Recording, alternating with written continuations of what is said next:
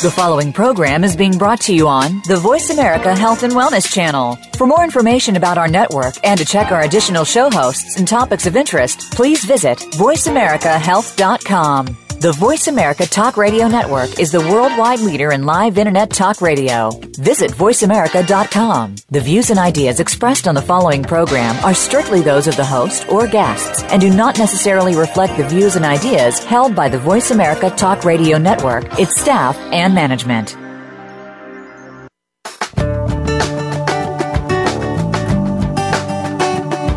More than 40% of people in their 40s and 50s have both an aging parent and a child under the age of 21. Caring for people in multiple generations demands time, love, attention, and more.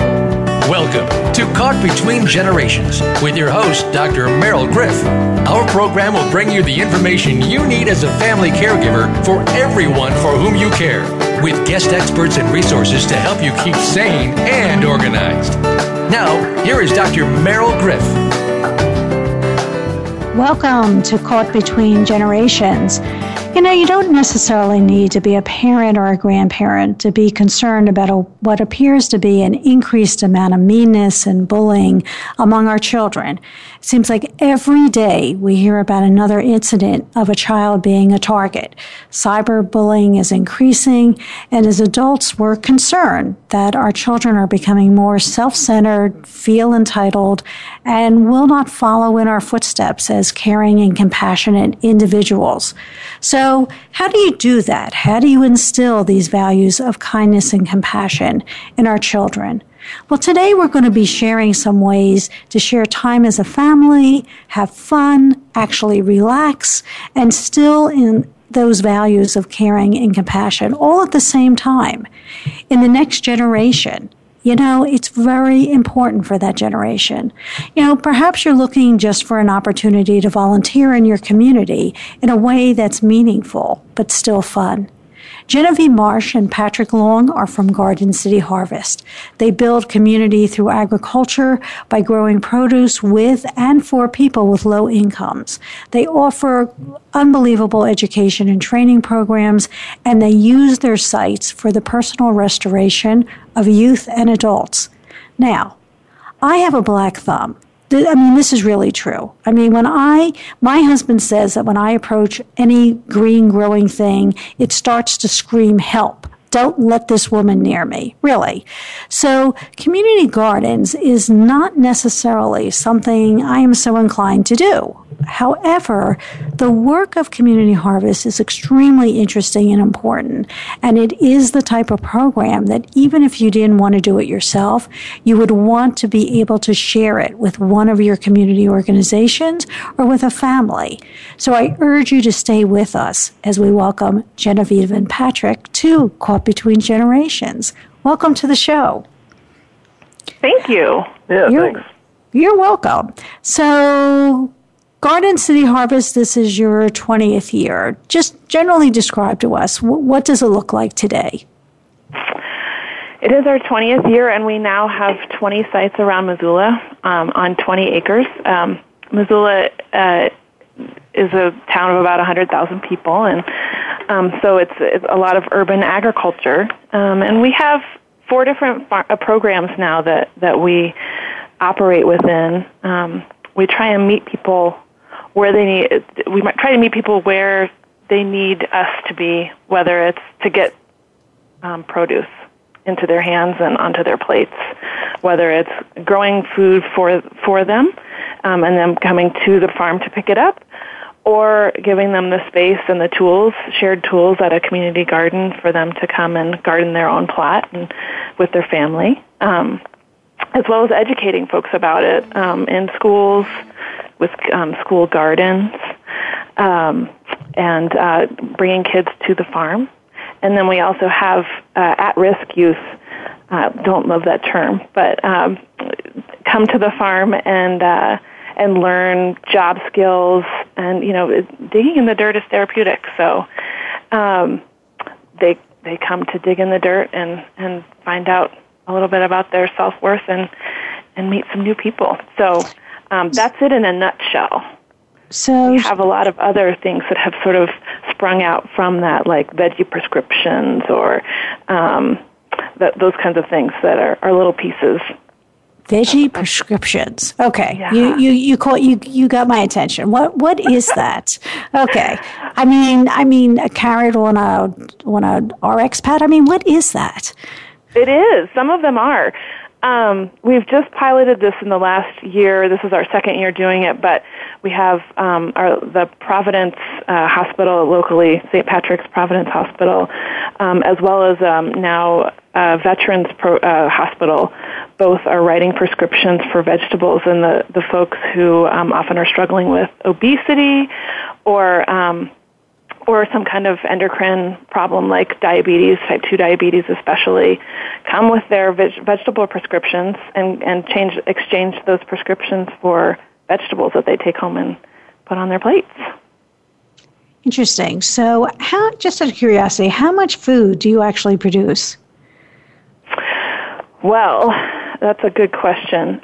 So we produce a lot of total pounds of food between our 4 farms, which range from an acre to 10 acres within Missoula.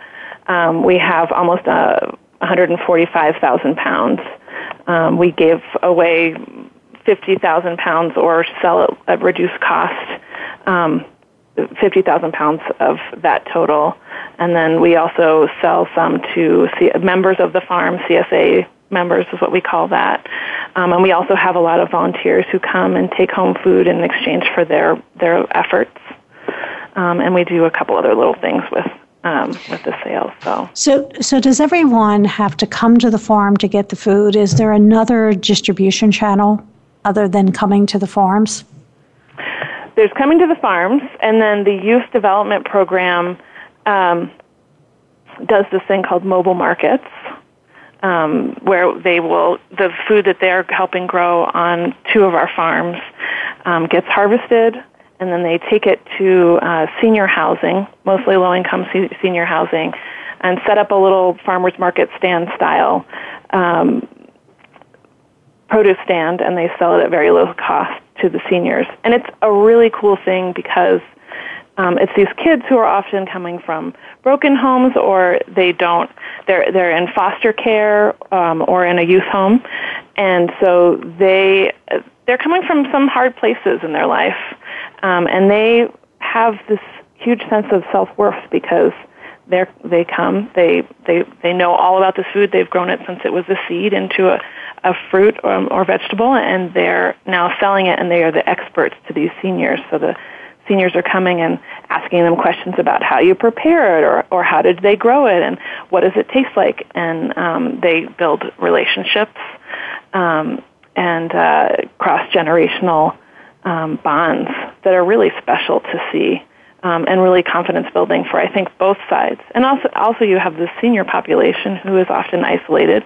A lot of them don't drive cars, and so they suddenly have this sort of breath of young life coming in and delivering vegetables. So it's a pretty cool thing.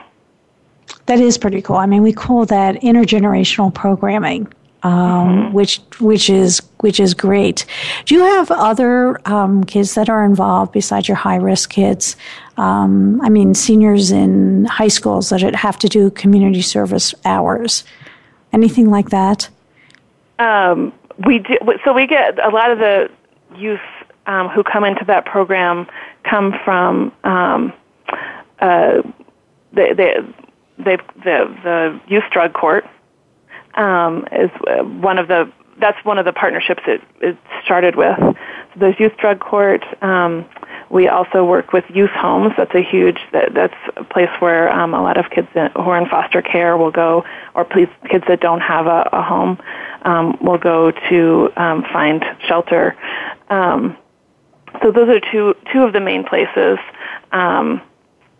There's an alternative high school that often has kids apply from the high school to the youth program, the youth development program. So talking about schools, I mean, you have a program called Farm to School. Can you describe that program for us? Sure. Farm to School works with, they started out bringing kids to the farm. That was in 2005, and they would do field trips to the farm and learn all about the pigs and chickens there, the farmacology. And then that was hugely popular, and we expanded then to starting to do school gardens. So we would come to their campus and help them build gardens right on site, and help. We wrote a curriculum for that, all that kind of thing, so that the teachers could actually interact with the garden and, use the food for some snacks and that kind of thing. And then we also now, Patrick, who's here with me, is one of the farmers who goes into the classroom and teaches curriculum throughout the winter. So we have year-round curriculum that we offer. All of our second grade classrooms now have farmers who come in and visit and teach about the different, maybe, Patrick, you want to talk about this? Sure. So each public second grade school in Missoula has one of our staff folks come in once a month throughout the school year. And it kind of goes, coincides with a couple of farm field trips as well that each of those classes have. And we'll talk about, anything from beekeeping and the importance of pollinators to, cows in Montana and why they do well here. All sorts of food topics, mostly specific to Montana and our, growing here in the area. And, we bring in little snacks every time and have pictures and little games and just as much ways as we can to get students, second grade kids thinking about food and where it comes from and, the importance of it. So it's pretty cool to see these kids with their little handheld lenses looking down at seeds to try and race to be the first one to learn what the seed is, to guess the right, to match the right seed, or grind the wheat flour grind the wheat grains into flour. It's pretty cool, pretty interactive. Do you have very young children that come out to the farm? You're talking about second graders. Do you have children that are even younger? Is that possible? Yeah, we have anywhere from, we have a preschool that comes in every year to, we have some high school groups that come. We have over 3,000 kids who come to the farm each year. So the classrooms that we go into during the winter are very specifically, there's a curriculum that's very specifically geared towards second grade, but the farm tours are much more loose. We plant a carrot for every kid that's going to come out to the farm. So there's definitely an eating component in each one, but it's pretty flexible as far as who can come, and we can play to the education level of whoever's on their way. Do you have families that participate as a family? Absolutely, yeah. I think our Volunteer for Veggies program and our CSA member, sort of like a subscription to the farm. People come each week to pick up their veggies. Those are two main ways where people or families will participate in the farms. So Volunteer for Veggies, I've seen a lot of, especially over the summer, kids come with a parent to dig in the dirt for a little while. And I think one of the biggest ways that families interact with us is our Community Gardens program. The family will rent a plot for the season and grow food in that plot and to feed their families. And the kids, I've seen kids in diapers and teenage kids. Kids of all ages are out there helping their parents and getting away from screens. So I think so many of our gardeners say that it's therapeutic to be out in that space. And, there's science to back that up now, that it's a little bit like the effects of Prozac and the effects of gardening are very similar on your brain. and I've heard a lot of parents Patrick, say that. Patrick, I'm going to ask you to hold that. When we return, we're going to be asking Genevieve and Patrick, how do you start a community garden? And I want to hear their lessons learned about starting a garden and working with volunteers. We want to hear Patrick's thought that I interrupted him on. And since I love food so much, we're going to end with a recipe. So stay with us.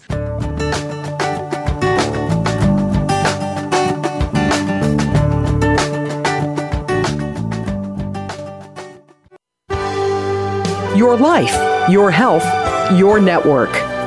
You're listening to Voice America Health and Wellness.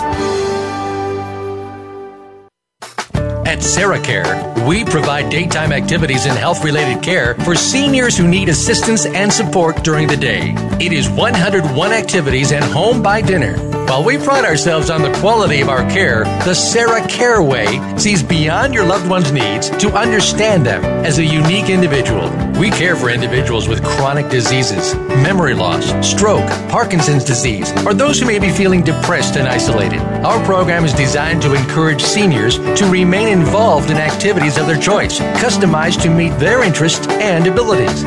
Our outings include lunch at favorite restaurants and trips to the movies, concerts, or shopping at a cost that is less than 5 hours of in-home care.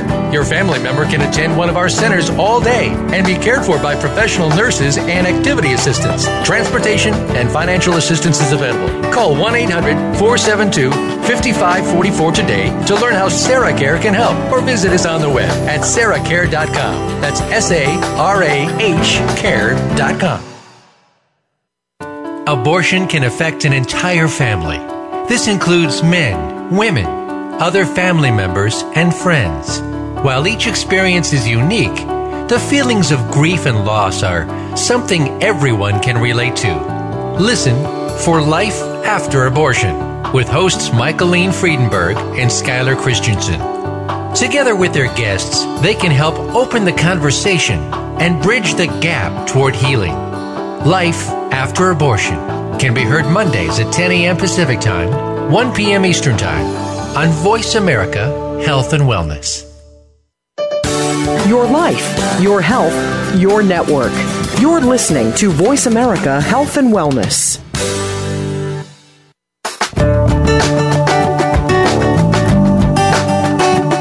You are listening to Caught Between Generations. To reach our program today, please call 1-866-472-5792. That's 1-866-472-5792. You may also send an email to Dr. Merrill at caughtbetweengenerations.com. Now, back to the show. Welcome back to Caught Between Generations. I'm Dr. Merrill, and I'm here with Genevieve Jessup Marsh and Patrick Long from Garden City Harvest, which is just an incredible program. So before the break, we just started a little bit on asking you, how can people get started creating a community garden in their area? I mean, listening to you and all these farms, I'm getting a little overwhelmed. So if I wanted to do this on a smaller scale, how could I do that? Well, starting a community garden is really a wonderful way to get involved in just a neighborhood. You need three elements, really. You need a piece of land that will let you use, the landowners would let you use it for about 10 years or more, or forever would be great, ideal. You need some water, and most importantly, you need a passionate leader or two or three who can help make it happen, and then once it's happening, continue the maintenance of that garden over the years to come. And so when we build community gardens, we definitely look for those three things. It's really nice to also have an organization that can help you, but it's definitely possible to do it as a single person or a family. We often create a little mini board for each garden once it's gotten started, called a leadership committee, which is often those few leaders that really get it going. And we use a lot of partners, so, developers, city council, Parks and Rec can be huge because they're often the owner of the land or the manager of the land, whatever the city Parks and Rec department.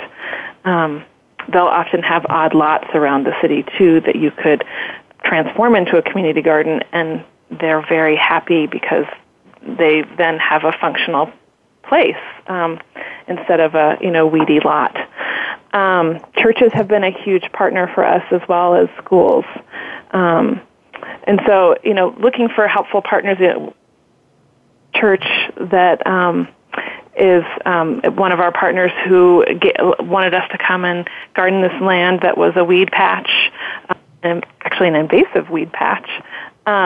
And we came in and transformed it, and they help us with paying the water and helping with the fence. And so it's been a really great partnership where they're giving as well as us. There's also a great organization called the American Community Gardening Association that has lots of sample plans and contracts and resources to help folks step by step go through and plan a community garden. And I'll also mention Jeremy Smith's book, Growing a Garden City. It has some great step-by-step starters to help you get started with a community garden. So, Genevieve, do you have to be concerned about things like zoning regulations? You know, in other states you might. In Montana, we don't have as many zoning regulations as the average state probably does. So we've never run into that issue. For us, it's more who owns the land, and we often do a survey. That's one of the first steps of the surrounding neighborhood, especially the folks right around the potential community garden who might be facing it or interacting with it a lot. Because there's often some assumptions that it's going to be ugly or that there's going to be a huge need for parking and just a lot more traffic coming to the neighborhood, which almost always in reality is not true. So sussing out if anybody's going to really be against it or how many people are for it, will people garden there or just support it from afar. So that sort of community assessment is really key too in trying to decide whether it's worth it. Do you need licenses? I mean, do you need a food license from the health department? Do you need a vendor's license? Do you need any of those things? We don't. The most important thing that we need is insurance because people are handling shovels and digging in the dirt, and so that's something that actually the American Community Gardening Association can offer smaller groups as a resource. We're lucky to be part of a larger organization that can get our own insurance policy for all of our sites, but that is a great resource that the American Community Gardening Association offers. But that's the biggest thing that I can think of. That's very helpful information. So what lessons have you learned? I mean, what are the lessons you've learned that you would say, oh my gosh, no matter what you do not do this. You don't want to go down this path. Well, we've with that the neighborhood survey, before I was actually part of this organization, we went pretty far down a path of putting in a community garden that ended up, not working out because there was a neighbor who was so passionately against it. And so that's when it started in stating, like, whenever we do this, we really need to meet with the people who might have some concerns and learn what they are and educate and maybe give them a tour of the other gardens that are around town so they can see what might be coming in their neighborhood, really educate them. We had a gardener at our latest community garden, a neighbor who was very much against it, even came into the office to tell us his concerns. A really great guy, very honest and open, and he now is one of the garden's biggest fans and helps us with a little volunteer work once in a while.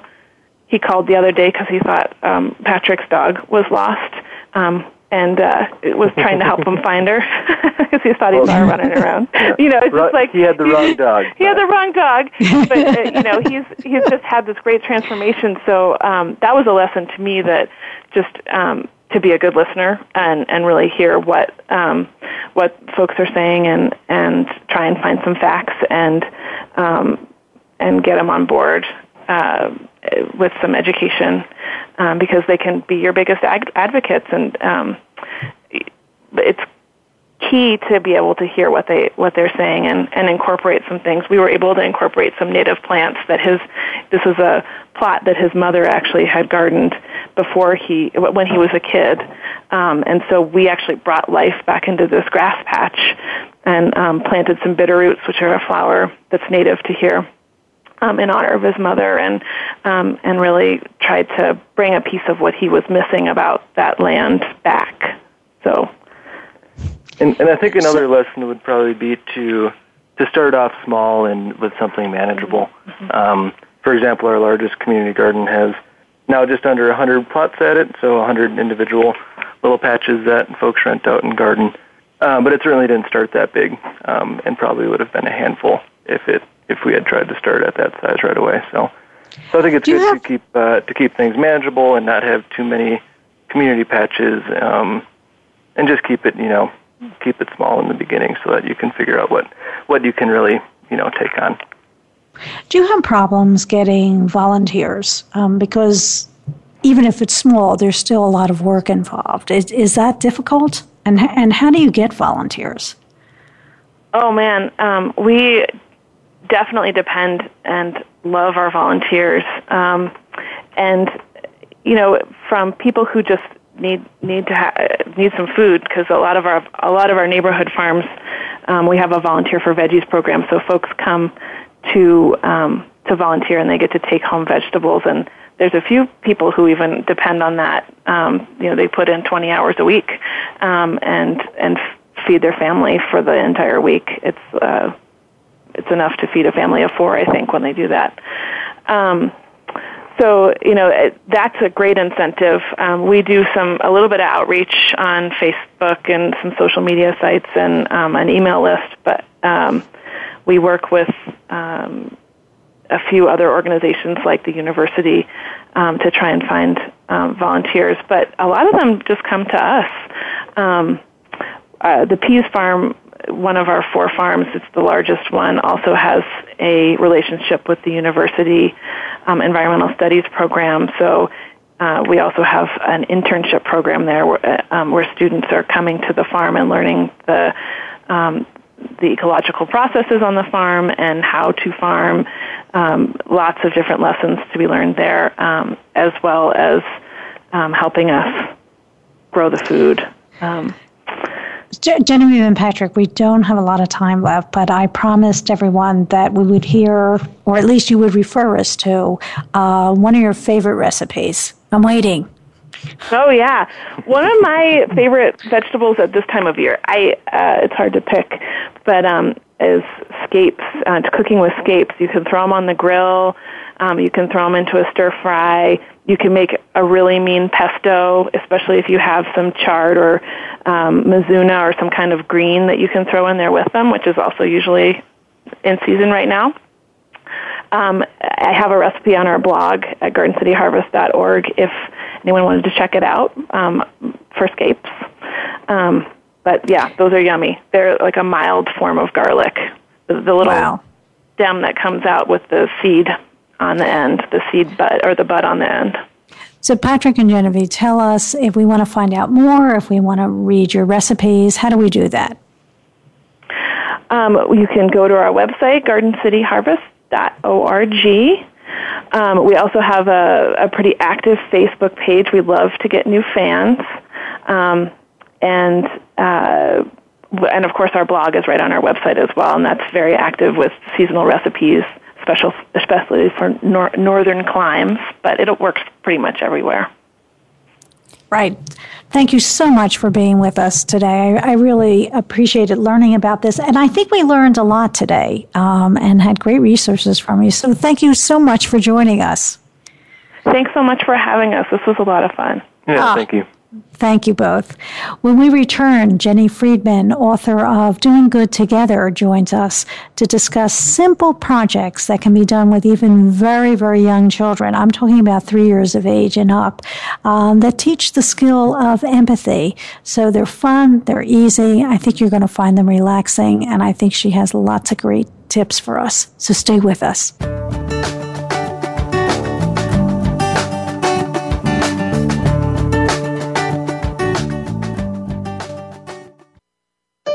Opinions, options, answers. You're listening to Voice America Health and Wellness. How's your husband now that he can't quite take care of himself? Or how's your wife now that getting around isn't as easy as it used to be? You'd know if your spouse was at Sarah Care Daytime Senior Care and Activities. a full day of customized activities, and they're home by dinner. And nursing care that's right there with them. How's your spouse? Just fine. At SarahCare Daytime Senior Care and Activities. Try it for free. Call 330-451-6108 for one free day of care at SarahCare. Do you know about Reiki? This method of healing can complement Western medicine as well as other alternative practices. Besides healing, it can have the additional effect of making you feel more positive about yourself and the world around you. By tuning into For the Love of Reiki with host Paula Vale, you'll find how Reiki can improve your health, bring balance into your life, and fill you with joy. For the Love of Reiki is broadcast live every Wednesday at 11 a.m. Pacific Time and 2 p.m. Eastern Time on the Voice America Health and Wellness Channel. The root causes of disease can be better prevented and cured using an integration of modern medicine and holistic healing techniques. Become educated by tuning in to Generation Regeneration with Sandra Guy Malhotra. Conventional medicine does have its place, but it should not be the only course of action. It's all about regenerating and healing our whole selves through better choices in lifestyle, foods, spiritual connection, and stress management. Tune in every Tuesday at noon Pacific Time, 3 p.m. Eastern on the Voice America Health and Wellness Channel. Opinions, options, answers. You're listening to Voice America Health and Wellness.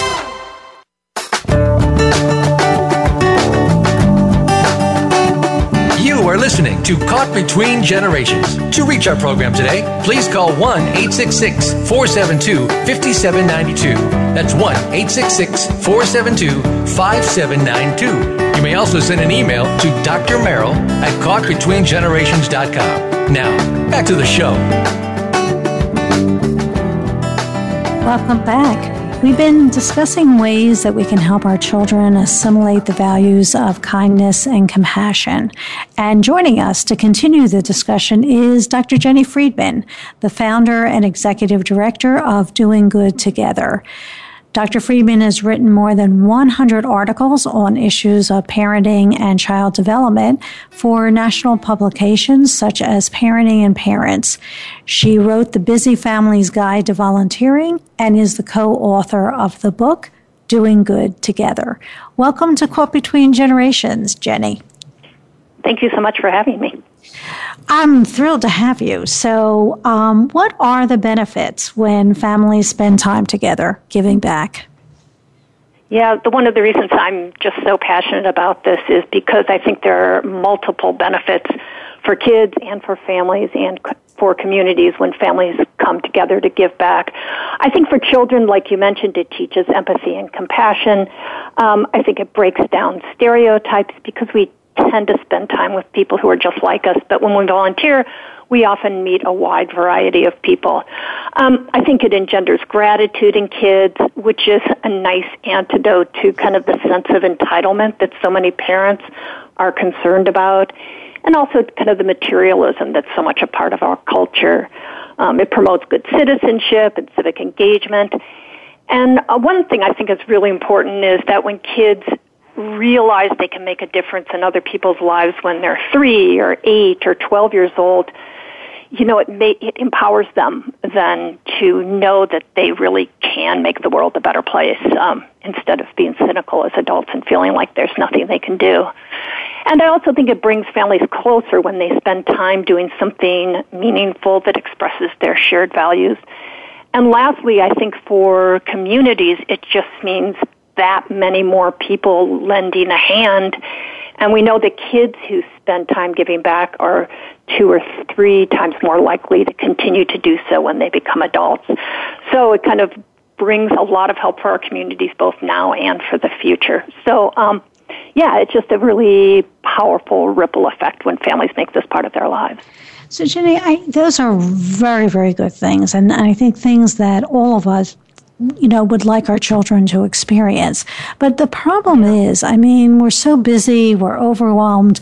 We're talking about fitting one more thing into an already overwhelming schedule. How do you do that?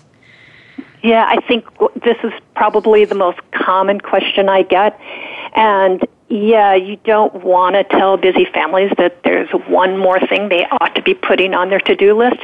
But I think that there's a myth that this needs to be a big deal, that you need to carve out a huge amount of time. And actually, it's really simple to kind of weave into the routine of your life. And I'll just give you one example of that.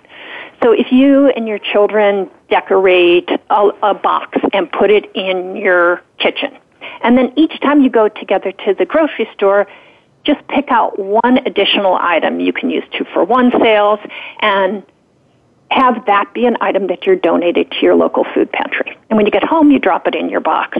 When the box fills up after 2 or 3 months, then when you're out running errands one time, bring the box along and drop it off at your local food shelf. And if you walk in, you can ask some questions about what kinds of foods they most need, what people are most requesting, and also talk to them a little bit about hunger in the community. This is so simple, takes so little time, and yet it lets your children know that you value giving back. It's sitting in the kitchen every single day. You have those great conversations in the grocery store when you're choosing an item to donate. So it just kind of, like I said, it kind of weaves giving back into your everyday routines. And we have dozens of ideas like that take very little time. And I'm assuming, based on what you're saying, children can be very, very young. I mean, what do you think is the best age to begin these types of projects, to begin this type of tradition? Yeah, we really believe that whatever age your children are right now, that's the best age to start. I make the analogy to reading to children. So we start reading to children when they're very, very young, even though they don't read themselves and they can't understand all the words, because we want reading to be a habit. We want our children to believe that that's something, that's just part of what you do in your life, is you read.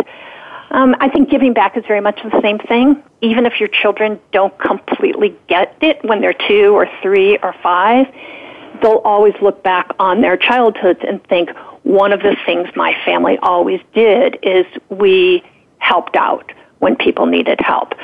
So again, as they get older, they understand it at a deeper and deeper level. But I think starting even before they have that understanding is wonderful. And if you already have older children, then great, go ahead and get started now. As they get older, certainly there are just more and more opportunities and possibilities for ways you can engage in the community together. So, Jenny, one of the things you talk about is 2 different types of family service projects, one of them being indirect and one of them being direct. I found that very interesting. Can you explain both of those and what the differences are between them? Sure. So I think one of the easiest ways to start kind of getting engaged in community together and giving back together is to do things right at your own kitchen table that you don't have to sign up for, you don't have to make a commitment for, because I think that worries a lot of parents who have kids with many different schedules. So the idea of adopting a food pantry is just one example of that. I'll give you a couple others. There's a great organization called SendKidsTheWorld.com, and they have photos and bios of children with serious life-threatening illnesses that are eager for some happy mail. So anytime you want, you can sit down with your own children and decorate cards and mail them to these children. And I've talked to some parents of kids who are featured on that site, and they just love getting these cards. It really lifts their spirits. So again, a very simple project. It can take 15 minutes on your part, but it can stimulate the conversation you can have with your own children about what kind of difference you're making for somebody else. So we have lots and lots of those kinds of indirect service ideas on our website, again, that you can do right at home. You don't have to sign up for, but really get that conversation going with your kids. And then if you want to get out in the community, we have lots of ideas for that kind of service as well. So one example that I did with my own children when they were little is to deliver meals on wheels. So I had a friend who had a 3-year-old, and I had a 3-year-old and a 6-month-old, and we'd pile the meals into our car along with the 3 kids in the back. And we'd stop at 8 or 10 different spots, and we'd take turns taking our 3-year-old up to hand the person the meal. And, of course, the people who were receiving the meal loved having a 3-year-old child interacting with them. My kids got a lot of candy from people, so they loved it. So there's those kinds of projects as well, like cooking at a shelter or visiting somebody in a nursing home or doing some kind of environmental project. All those kinds of opportunities are also really great when you're ready to step out into the community. But if you don't feel comfortable doing that yet, or your children are still really young, I think it's great to take advantage of kind of these simple or indirect opportunities to start. So Jenny, do you think that some parents are concerned about exposing their kids to other kids, let's say, that have serious problems or a nursing home, and they're concerned about their children's reaction to that type of thing? Yeah, absolutely. And we really encourage parents to think about what their child's personality is like and what their comfort level is, and choose things where they feel like it will not be difficult for their kids. I think sometimes we underestimate our children, though, and that when we're actually doing things that make a difference, kids feel more empowered than they do overwhelmed because they feel like they're really helping out. But we also encourage people to certainly visit places first. So if you decide you want to, let's say, adopt a grandparent at a local nursing home or cook a meal at a shelter, we suggest you go look around first and talk to people and observe so you understand what the situation is like before you bring your children in. The other benefit of that is that then you can have a conversation with your children about what to expect. And I also think that helps in getting kids acclimated to new situations. That has to do then with choosing a charitable organization, because I think sometimes there's a misunderstanding that you can just show up at a shelter or even, you have a great project in your book about a dog biscuit bake. And I was reading that and thinking, well, could you just show up, at the kennel, in effect, with these dog biscuits? I mean, do you have to go check these things out ahead of time and tell people what you intend to do? So if you're just delivering items, like in that example you gave, it's important to call first and ask if it's something they need. So you don't want to bring things that they can't use.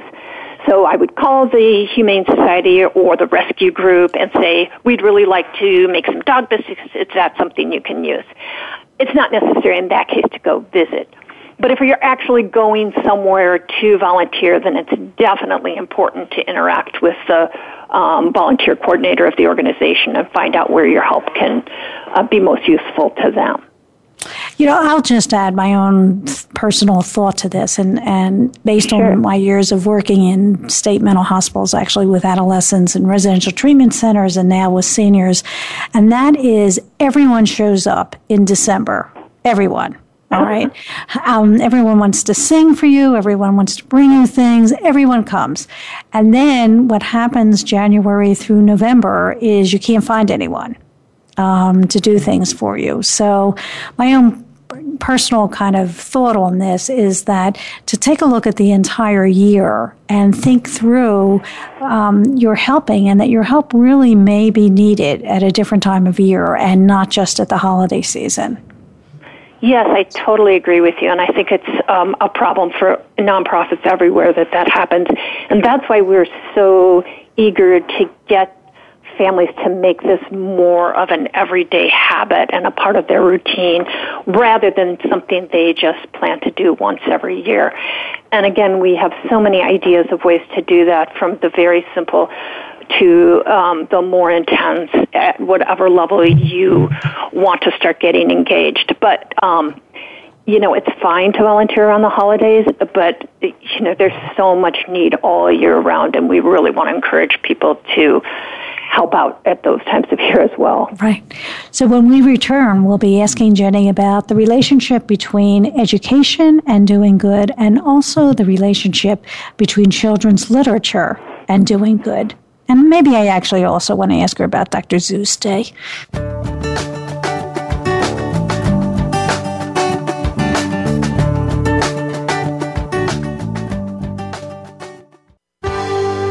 Your life, your health, your network. You're listening to Voice America Health and Wellness. At SarahCare, we provide daytime activities and health-related care for seniors who need assistance and support during the day. It is 101 activities and home by dinner. While we pride ourselves on the quality of our care, the SarahCare way sees beyond your loved one's needs to understand them as a unique individual. We care for individuals with chronic diseases, memory loss, stroke, Parkinson's disease, or those who may be feeling depressed and isolated. Our program is designed to encourage seniors to remain involved in activities of their choice, customized to meet their interests and abilities. Our outings include lunch at favorite restaurants and trips to the movies, concerts, or shopping at a cost that is less than 5 hours of in-home care. Your family member can attend one of our centers all day and be cared for by professional nurses and activity assistants. Transportation and financial assistance is available. Call 1-800-472-5544 today to learn how SarahCare can help, or visit us on the web at sarahcare.com. That's SARAH care.com. Much of the time, the illnesses that people feel are simply symptoms, and they mask the root cause of what the real health problem is. You can take back control of your own health, starting with Billionaire Healthcare. This program is hosted by Ashley Black. Our program will introduce you to fascia, which is the knowledge of the living matrix. This bit of knowledge can bring you the health secrets that only the rich and famous have known. Until now. Listen Wednesdays at 1 p.m. Eastern, 10 a.m. Pacific on Voice America Health and Wellness. Opinions, options, answers. You're listening to Voice America Health and Wellness.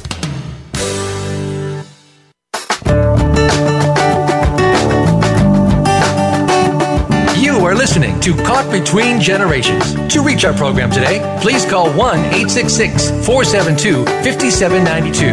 That's 1-866-472-5792. You may also send an email to Dr. Merrill at caughtbetweengenerations.com. Now, back to the show.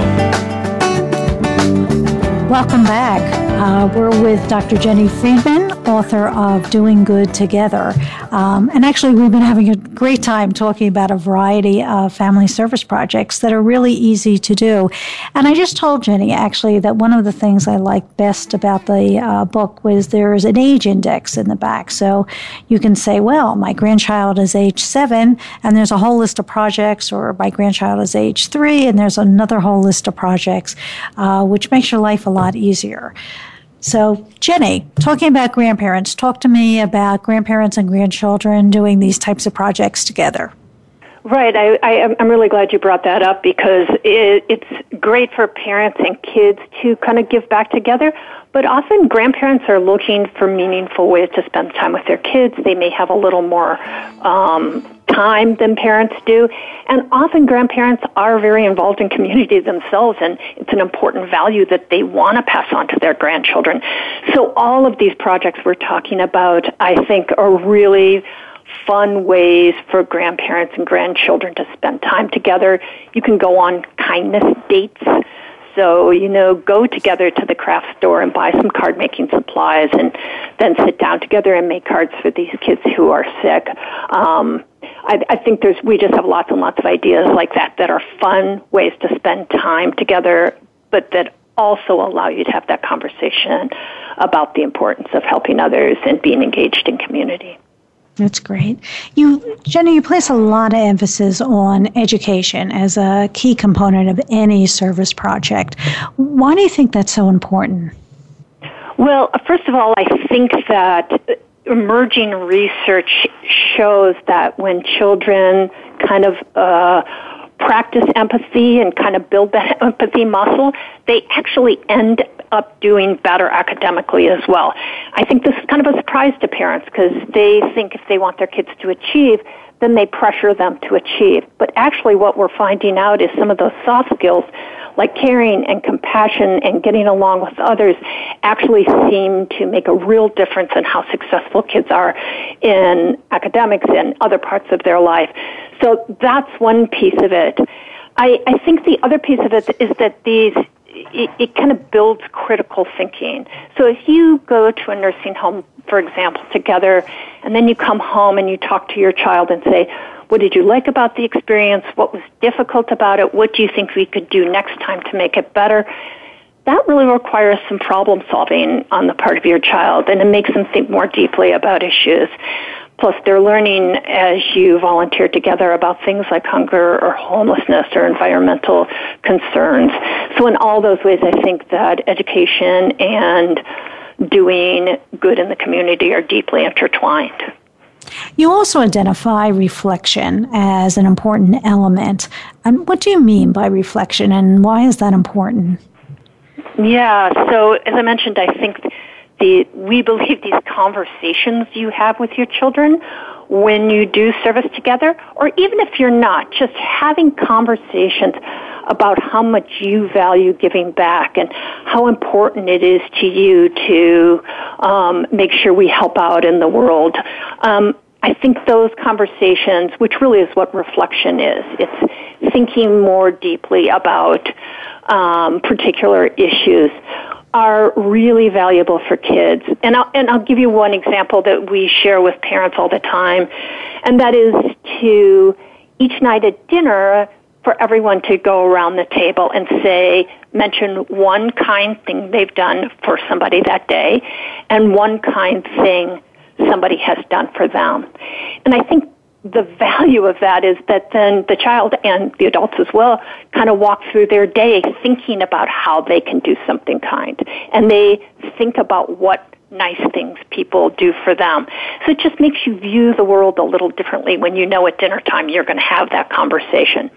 So we also have some really fun free printables on our websites that you can download, like a placemat that you can print out and use at dinner time with really fun conversation starters, like if you had $100 and you had to give it away, who would you give it to? Things like that get that reflection kind of started in your family. I love that. You recommend also many children's books on your website. So what do you think is the connection between literature and doing good? Yeah, we're huge fans of children's books, and there's so many wonderful ones out there. I think they're a great way to open our children to other worlds and other ways of thinking. I think we know that reading makes all of us, adults and children, more empathetic. We're better able to imagine what other people are thinking and feeling when we look at the world through the point of view of the characters. And again, it triggers those great conversations when you ask children things like, why do you think the character did what he did? Would you have done the same thing? How would you have handled that situation? I think all those things are so valuable in helping kids kind of view the world differently and understand that other people have different ways of reacting and thinking about things than we do, which of course helps children be successful in all parts of their life as they grow older. So, we again, on our website, we have lots and lots of great book suggestions. And also, if you get our newsletter or on our Facebook page, lots and lots of ideas of great books we recommend to talk to children about these different issues and that bring up different kinds of conversations. Jenny, any last thoughts for us? I guess I would just emphasize again that two things. One, the enormous value this has, and I think we're finding that out more and more, that if you want your child to be successful, however you define that engendering empathy and compassion is probably one of the surest ways to make that happen. And second, that it can be really simple. It doesn't have to be complicated. You don't have to feel overwhelmed by it. That, we have lots of easy ways to make that part of your life. So I hope people will check out our website so they can find some of those. We've been talking to Dr. Jenny Friedman, who's the co-author of Doing Good Together. Jenny, your website, your blog, can you give us just a little more information on that? Sure. The website is doinggoodtogether.org, all one word. We are on all kinds of social media. We have a Facebook page. We're on Pinterest. You can find our blog. Our blogger has 3 children and kind of makes these different projects part of her life, so you can read about her experience. We have free monthly newsletter you can sign up for with more ideas. So there's just lots of ways to interact with us to get a lot of, simple project ideas for your family. Great. Thank you so much for being with us today. I really appreciate this. Thank you so much for having me. It was great. Thank you. So my takeaway today really starts with a research study that I wanted to share with you. And it was a research study called Kindness Counts, which shows the benefits derived by 9 to 11-year-olds when they were taught strategies to increase their happiness through acts of kindness. And what did they find? They found that we don't make children happy when we simply enable them to be receivers of kindness, that we actually escalate their feelings of happiness, improve their well-being, reduce bullying, enrich their friendships, and build peace by teaching them to be givers of kindness. And so here's another factor to consider. We spend a lot of time with our children on a very tight schedule. We hustle everybody into the car or onto the subway. We're throwing kind of food at them. It's stressful for them. It's stressful for us. I always ask you to do just one thing for yourself in order to continue being able to care for everyone else. So doing good together not only has significant advantages for your children, but it will do so for you also. Think of this. It could be your time to relax, have fun, enjoy a sense of accomplishment as a family. So try just one activity, just one small gift of giving as a family. It will refuel you. So this is Dr. Merrill asking you to do something actually to help me. And I'd like you to help me continue to share this kind of information. So if you just would go to podcasts and go to Caught Between Generations, hit review and write something, hopefully positive. This will help us get the content out to even more caregivers. So remember, it's Dr. Merrill, just one more thing. I love getting your emails at drmerrill@Caught Between Generations.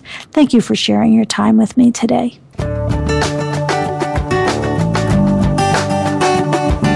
Thank you for tuning in to Caught Between Generations with Dr. Mel Griff.